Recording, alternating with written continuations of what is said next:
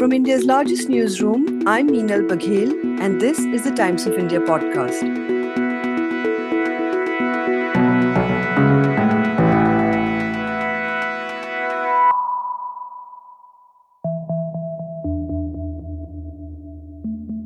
Home in UP, a sort of surgical strike was conducted on the Saffron Party, and it seemed to be done in a very coordinated fashion. First, a resignation was sent to the governor by OBC strongman and someone who was a sitting minister until this morning in the Yogi Adityanath cabinet, Swami Prasad Maurya. मैंने दलित विरोधी, पिछड़ा विरोधी, किसान विरोधी, बेरोजगार नौजवान विरोधी एवं छोटे लघु मध्यम व्यापारी विरोधी सरकार के रवैये से शुद्ध होकर इस्तीफा दिया।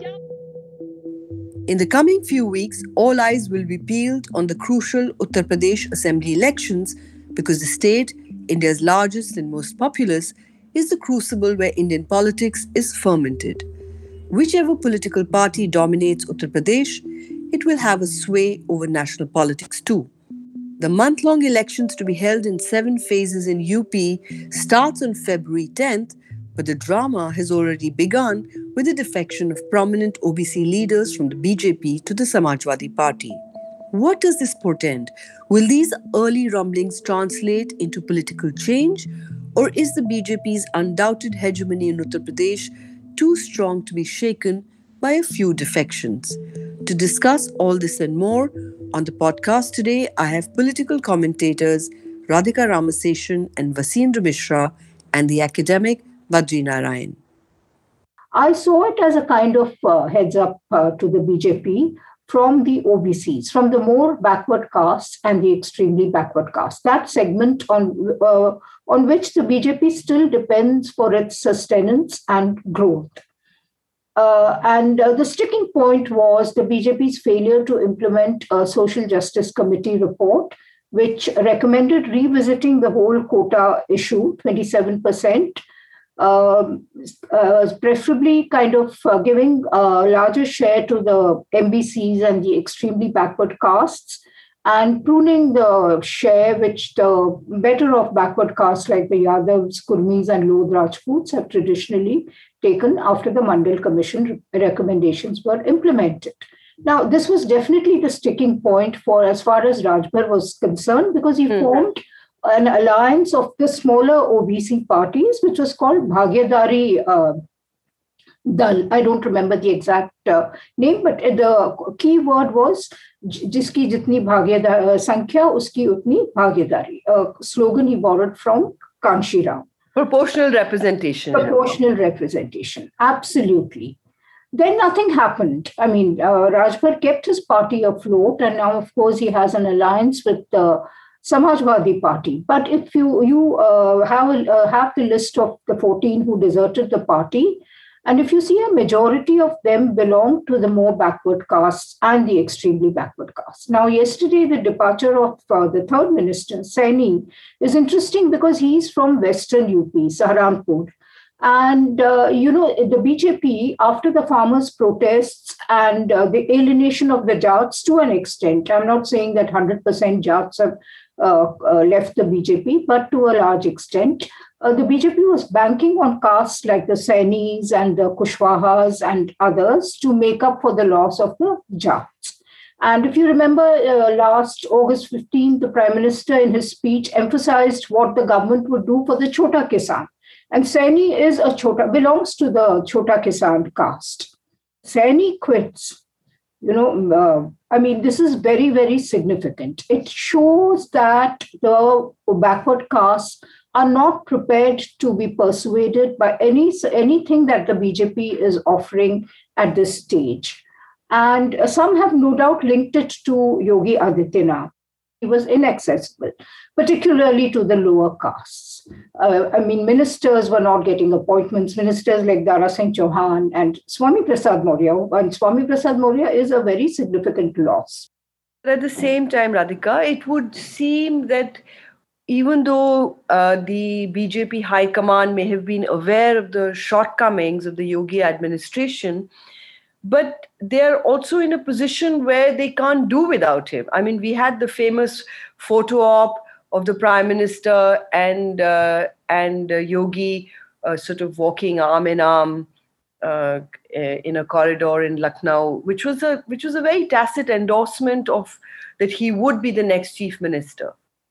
Yeah, you're absolutely right. When they changed 3 CMs in neighboring Uttarakhand, they were sort of circumspect about handling Yogi Adityanath. And if you recall, he in turn also put down the BJP central command at various points, like, for instance, when he refused to absorb Arvind Sharma, the former bureaucrat, in his cabinet, despite the centre's pressure. I mean, there was always this kind of tug of war between Delhi and Lucknow. The latest being in the appointment of the chief secretary, superannuated officer Durgesh Mishra. After retirement in Delhi, he's been appointed as chief secretary in Lucknow, much to Yogi's reported or alleged displeasure, I'm told. Yogi had no say in this. This gentleman was, so to speak, foisted on Lucknow. So there was always this kind of tug of war between Lucknow and Delhi. But the long and the short of it is, whereas the BJP managed to ease out somebody like B.S. Yedurappa, who's still their tallest leader in Karnataka, Yogi has managed to sort of hold his own in Uttar Pradesh. What is the reason for that? One is the reason, the circumstances behind his appointment. If we just switch back to 2017, we heard that Manoj Sinha was the favored nominee of Delhi. And second, it was Keshav Prasad Maurya, who was anyway heading the UP BJP. But in the meantime, Yogi managed to show off strength in Lucknow of at least 80 of the MLAs who won, which made me wonder that did Yogi have a say in ticket distribution? How on earth did he mobilize so many MLAs? So they said a majority of them were Thakurs who wanted a Thakur or Rajput chief minister in Lucknow. So they kind of put their might behind Yogi. It was not as simple as just to show of strength. The RSS wanted Yogi. It is now becoming crystal clear. And interestingly, Yogi Adityanath is not from the RSS. I mean, but he has taken their agenda significantly forward in the state.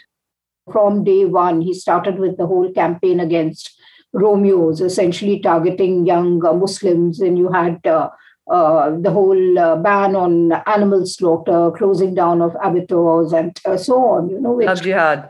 Love jihad, yes, of course. Then the protests against CAA were quelled in a very ruthless manner. There are any number of instances of how he put down Muslims.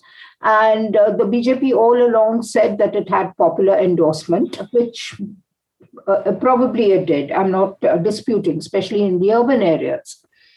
Now, had they appointed, say, Manoj Sinha or Keshav Prasad Maurya, I think somewhere or the other, this whole caste thing may have kicked in. I mean, Manoj Sinha is a Bhumiyar, and Keshav Prasad Maurya is, of course, from the Maurya OBC caste. So they didn't want that kind of, RSS didn't want that kind of conflict between caste and Hindutva.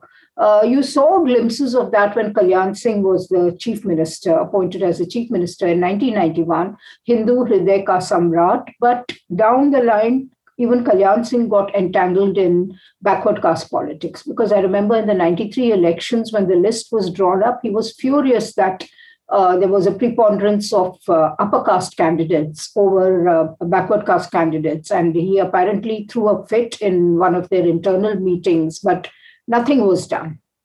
So I think RSS was crystal clear that they just wanted someone who would foster the Hindutva agenda. Now, Meenal, very interestingly, that didn't quite happen because I think caste is inescapable in Uttar Pradesh, and Yogi Adityanath also favored excessively patronized his own caste people in the appointments in administration. You have, of course, spoken in the past about that how Hindutva dominates UP only cyclically. You have, of course, been seeing UP closely for the last 2 decades or more. Give us a sense of what are these pushes and pulls between Hindutva and caste hierarchies in Uttar Pradesh. I'll just take you back to 1991 when the BJP had its own majority government in Uttar Pradesh. Kalyan Singh was brought in as the chief minister, although Kalraj Mishra was also in the fray. But Advani, the top leadership of the BJP, was influenced by K.N. Govindacharya, who was an active proponent of social engineering. He said that if we appoint a Brahmin or a Kshatriya, we are going to miss the Mandal bus altogether. Because I remember in that election, the Janata Dal also did quite well in Eastern UP. The BJP was not really able to make inroads in Eastern UP because of Mandal. So they said we have to kind of counter the Mandal factor, and the only person who can do it is Kalyan Singh. So Kalyan Singh was brought... Who was a Lodh Rajput. Who was a Lodh Rajput, one of the influential castes in parts of West and Central UP, though not to the same extent as Yadavs and Kurmis. Now, Kalyan Singh kind of sailed along with the Hindu Hriday ka Samrat moniker very well. He sort of, maybe not to the extent of Yogi Adityanath, but he was doing things in Ayodhya to facilitate the construction of the Ram temple and so on. But in between, there was a perception among the BJP's upper caste that the Lodh Rajputs had become too big for their boots. And the first target of attack, interestingly, was Uma Bharti, who was not yet Madhya Pradesh chief minister, but she was very active in the Ayodhya movement, a rabble-rouser, demagogue or whatever. But she started organizing Lodh Rajput Sammelans all over Uttar Pradesh. And that really infuriated the upper castes. So they started attacking Uma Bharti.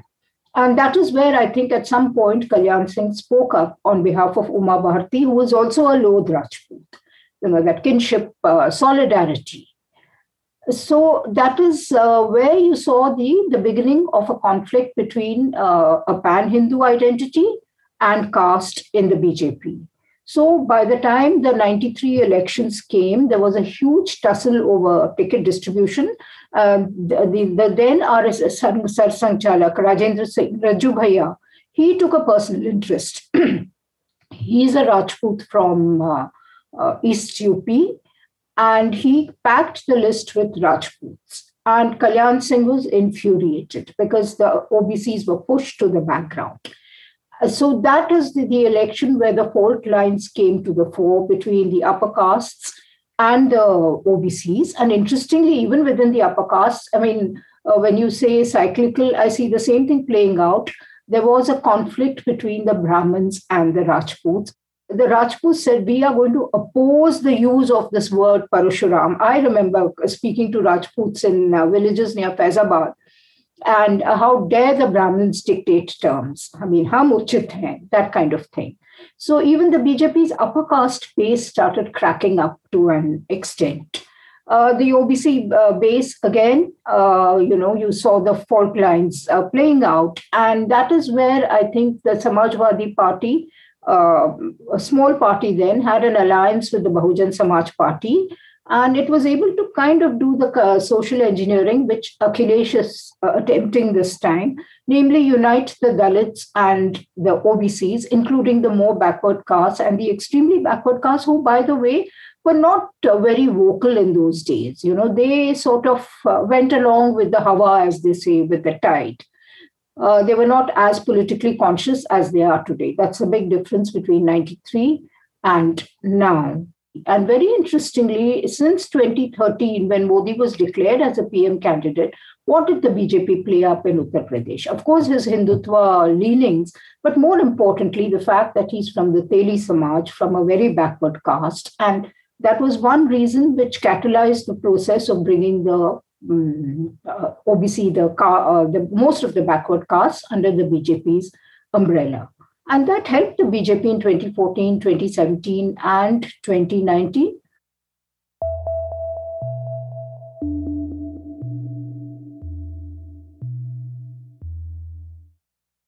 Well-known newspaper and television journalist Vasindra Mishra is unsurprised by these pre-election moves, calling them now a routine part of Indian democracy. He is also of the view that each new election calls for a different strategy, and perhaps the strategy of OBC consolidation, he says, may have run its course for the BJP. Vasindra ji, I wanted to ask you कि ये जो आजकल आवक जावक लगा हुआ है Bharatiya Janata party और समाजवादी पार्टी के बीच में, इसको आप कैसे देखते हैं? देखिए, ये कॉमन पॉलिटिकल फिनोमिना है और खास तौर से इंडियन पॉलिटिक्स में ये कोई पहली बार ये घटना नहीं हो रही। अगर आप इंडियन पॉलिटिक्स में इस तरह के डिफेक्शन के हिस्ट्री पर जाएंगी तो आपको मिलेगा कि इसकी शुरुआत हरियाणा से हुई। हरियाणा में आया राम गया राम करके सबसे पहले डिफेक्शन की शुरुआत हुई थी जब एंटी डिफेक्शन लॉ नहीं बना था। यस। और उसके बाद धीरे धीरे इस बीमारी की चपेट में इंडियन सारे स्टेट्स आ गए। और जब से पिछले 7 वर्षों में अगर आप देखेंगी तो सबसे ज्यादा अगर डिफेक्शन किसी पार्टी ने कराया है तो भारतीय जनता पार्टी ने कराया है। कई राज्यों की पूरी सरकारें डिफेक्टर्स के दम पर चल रही। बिल्कुल। चाहे आप एक तरफ से देखिए गोवा हो, त्रिपुरा हो, मणिपुर हो, या आसाम हो, या मध्य प्रदेश हो, या कर्नाटक, उत्तर प्रदेश हो, या कर्नाटक हो, तो डिफेक्शन अब कोई उतना एक तरह से अनहोली नहीं माना जा रहा है इंडियन पॉलिटिक्स में जितना कि कभी हुआ करता था। मोरालिटी और इंटीग्रिटी और प्रोपराइटी की बात हुआ करती थी। जो 2014 में जो अमित शाह जी का रेप्यूटेशन बना as the Chanakya of Indian politics, a lot of it was based on the OBC coalition that he created in Uttar Pradesh. Yes. आपको उसमें कुछ क्रैक्स नजर आ रहे हैं और आपको क्या लग रहा है कि वो इस समय उनके मस्तिष्क में क्या चल रहा होगा? मेरा ये मानना है कि आज की तारीख में जो सोशल इंजीनियरिंग कहिए या ओबीसी मैनेजमेंट या ओबीसी वोट बैंक के मैनिपुलेशन और मैनेजमेंट का जो तरीका अमित शाह ने अपनाया था 2017 के चुनाव में, वो 2022 के चुनाव में आते आते लगभग फेल सा होता दिखाई दे रहा है। और उसके 2 कारण है।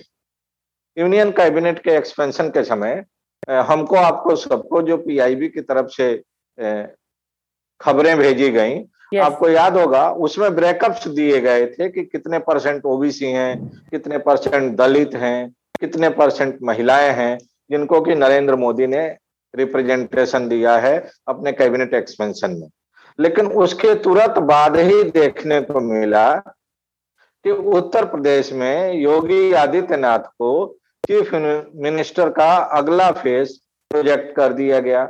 नतीजा ये हुआ कि जो ओबीसी पिछले 2017 से उत्तर प्रदेश में नाराज बैठी थी और डिसइल्यूजन थी कि 2017 में भी यही कहा गया था कि अगर बीजेपी सत्ता में आएगी तो ओबीसी का मुख्यमंत्री बनाया जाएगा, लेकिन बना दिया गया आदित्यनाथ को चीफ मिनिस्टर और उसको लेके ओबीसी अपने को लेट डाउन फील कर रही थी।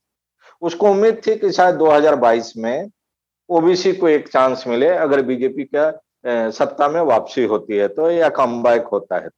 लेकिन जब वही आदित्यनाथ का फेस आगे किया गया तो ओबीसी का जो अंदर का दर्द था, जो नाराजगी थी, जो डिसइल्यूजनमेंट था, वो एकदम खुल के सरफेस पर आ गया। और जिसका नतीजा यह हुआ कि जो वे लोग इस उम्मीद में बैठे थे कि शायद 2022 में कोई और व्यक्ति आए, चीफ मिनिस्टर का चेहरा हो और उसमें ओबीसी को भी मौका मिले, वे लोग अपना पेशेंस लूज कर गए और डिफेक्शन की शुरुआत हो गई। नतीजा ये हुआ कि अब तक 15 से ज्यादा ओबीसी और ब्राह्मण तबके के लोग बीजेपी छोड़ के दूसरे दलों का दामन थाम चुके हैं। और उम्मीद है कि टिकटों के अनाउंसमेंट के साथ ही कुछ और लोग बीजेपी छोड़ सकते हैं, जिसमें सबसे बड़ी तादाद ओबीसी की होगी और ब्राह्मण वर्ग के विधायकों की होगी और कार्यकर्ताओं और नेताओं की होगी। So is the problem only representation of OBCs, or is there more to the churning that we are seeing in Uttar Pradesh? मुझे लगता है कि दो फैक्टर हैं। पहला फैक्टर तो ये है कि हम आपने देखा है कि इलेक्शंस में एक फार्मूला अगले इलेक्शन में काम नहीं आता है। तो हर बार जो पॉलिटिशियंस होते हैं, जो समझदार स्ट्रेटेजिस्ट होते हैं, वे लोग हर बार अपनी नई पोल स्ट्रेटेजी बनाते हैं। जो पिछला पोल स्ट्रेटेजी थी बीजेपी की, वो ओबीसी प्रोजेक्शन था, और ओबीसी को आगे करके और सोशल इंजीनियरिंग की बात करके बीजेपी सत्ता में आई थी। इस बार बीजेपी को शायद लगा कि ओबीसी का फार्मूला उतना एग्रेसिव तरीके से नहीं चल पाएगा, क्योंकि उसके जो विरोधी हैं उन लोगों ने भी वही एक कार्ड अपना लिया है जो कार्ड की बीजेपी ने अपनाया था। तो अब उनकी डिपेंडेंसी ज्यादा बेनिफिशियरीज पर है। वे बेनिफिशियरी जो सोशल वेलफेयर स्कीम्स की तहत फ्री राशन, फ्री रुपया, फ्री बिजली, फ्री, इस तरह की जो फ्री बीज का पिछले 6 महीने 1 साल से जो चल रहा है, जो पॉपुलर स्कीम्स, उसके तहत, हाँ, पॉपुलर स्कीम्स, या कहें कि जो गवर्नमेंट स्कीम जो कि सरकारी खजाने से पैसा लुटाया जा रहा है और अपना वोट बैंक बनाने के लिए और अपना वोट बैंक कंसोलिडेट करने के लिए, तो लग रहा है कि बीजेपी को उन बेनिफिशियरीज पर ज्यादा भरोसा है।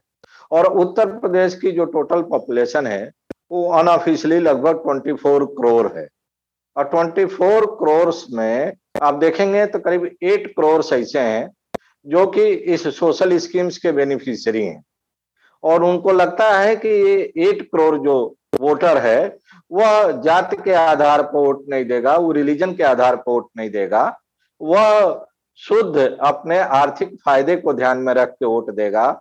जो मुफ्त में उसको राशन, पानी, बिजली मिल रहा है उसके लिए वोट देगा। योगी आदित्यनाथ ने करी after taking over as chief minister कि उन्होंने एक तरह से उत्तर प्रदेश को हिंदुत्व की लेबोरेटरी भी बनाया। हमने देखा लव जिहाद, बीफ बैन और कई सारे मुद्दे ऐसे आए जो कि हिंदुत्व को बहुत अग्रेसिवली आगे बढ़ाते हैं। तो आपको लगता है कि इस इलेक्शन में क्या वो मुद्दा काम आएगा? मुझे लगता है कि उत्तर प्रदेश में तो नहीं काम आएगा। उत्तर प्रदेश में कभी भी कॉमनल एजेंडे पर जब जब बीजेपी चुनाव लड़ी है उसको कामयाबी नहीं मिली।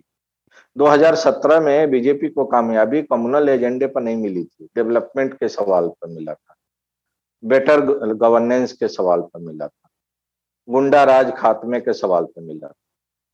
अगर कम्युनल एजेंडे पर बीजेपी को उत्तर प्रदेश में सत्ता मिलती तो बीजेपी 14 साल सत्ता से बाहर नहीं रहती। कांग्रेस के सत्ता से हटने के बाद 3 बार मेजॉरिटी गवर्नमेंट बनी हाल के वर्षों में, 2007 में, 2012 में, 2017 में। मेजॉरिटी की सरकार जब भी बनेगी समाज के सभी वर्गों का जब समर्थन होगा और सपोर्ट होगा तभी बनेगी। प्लेस अगर कोई सोशल इंजीनियरिंग की कोशिश कर रहे हैं तो वो खाली सोशल इंजीनियरिंग पर फोकस नहीं कर रहे हैं, वो अपर कास्ट के लोगों को भी जोड़ने की कोशिश कर रहे हैं। अगर आप इधर पिछले 4 दिनों में जो बीजेपी छोड़ के जाने वाले लोग हैं उसमें आप देखेंगे तो पंडित विधायक भी बहुत, ब्राह्मण बिरादरी, दैट्स ट्रू, खाली ओबीसी नहीं है।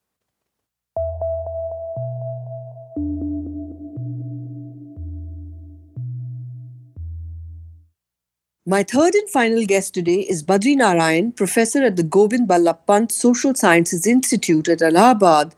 He has written extensively on saffron politics and the mobilization of Dalit and other backward castes by the RSS. He views the recent defections of OBC leaders as a result of a clash of cultures within the BJP. While the RSS rhetoric, he says, is to espouse a larger cause of Hindutva, of Samajik Samrasta that overarches caste, the defectors are people whose politics is rooted in earlier caste-based politics. Swami Prasad Maurya, for instance, says Badri Narayan, was BSP founder Kashiram's close aide, and this dissonance between two political ideas is at the heart of the recent events in Lucknow. Sangh cultivated a kind of political a culture in which many of these BJP, OBC, Dalit leaders are trained. The Sangh school of training of doing politics, I think you can see. They have a different kind of language. They don't speak the caste-based identity, caste identity-based language. They speak the larger language of Hindutva. samajik samrasta, sab milke, sabka saath, sabka vikas kind of thing.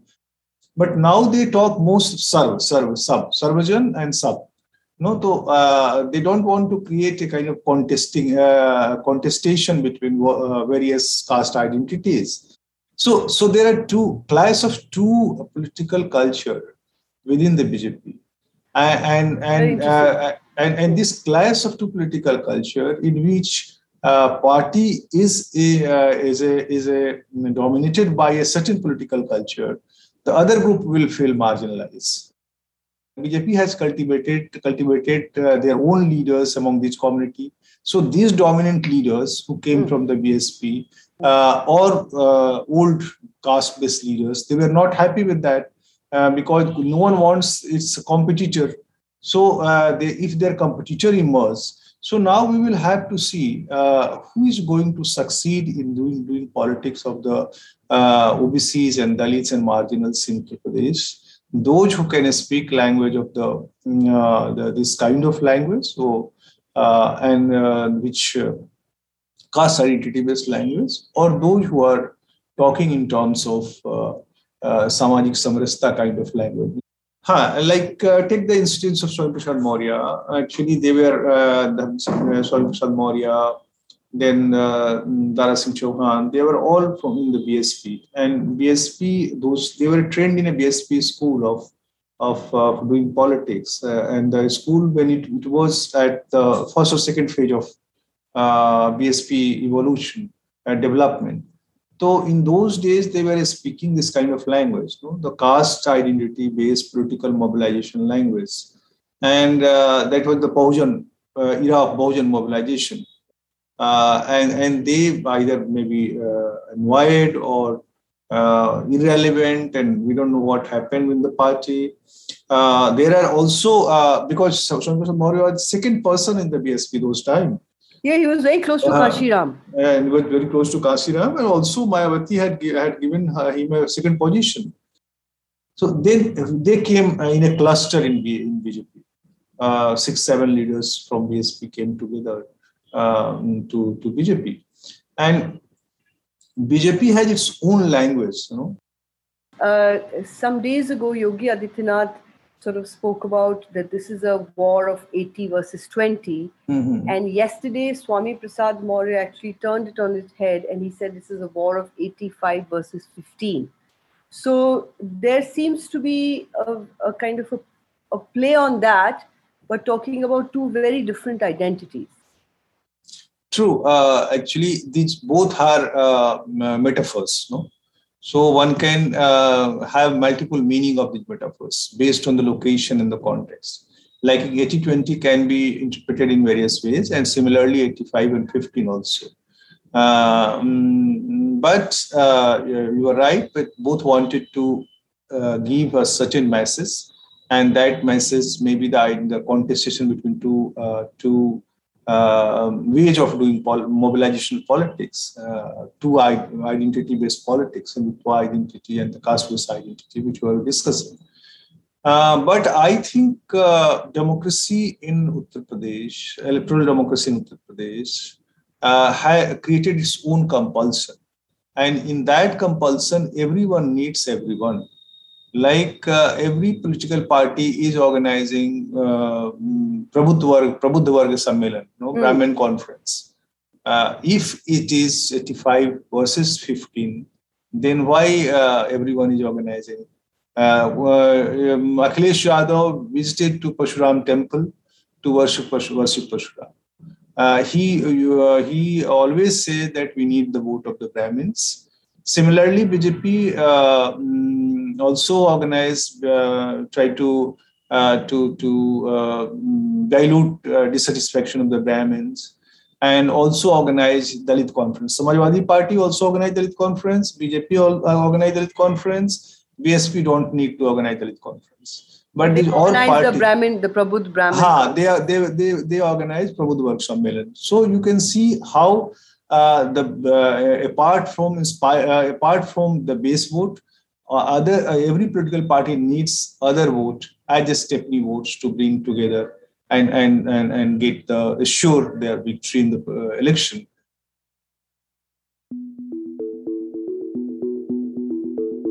Today's episode is produced by Jairaj Singh, Arun George, and Sunay Marathe. For a daily spotlight on people, ideas, and stories that matter, subscribe to us. We are available on TOI Plus, Spotify, Apple, Google Podcasts, and all other platforms of your choice. For any news tips, reach us at toipodcast@timesinternet.in.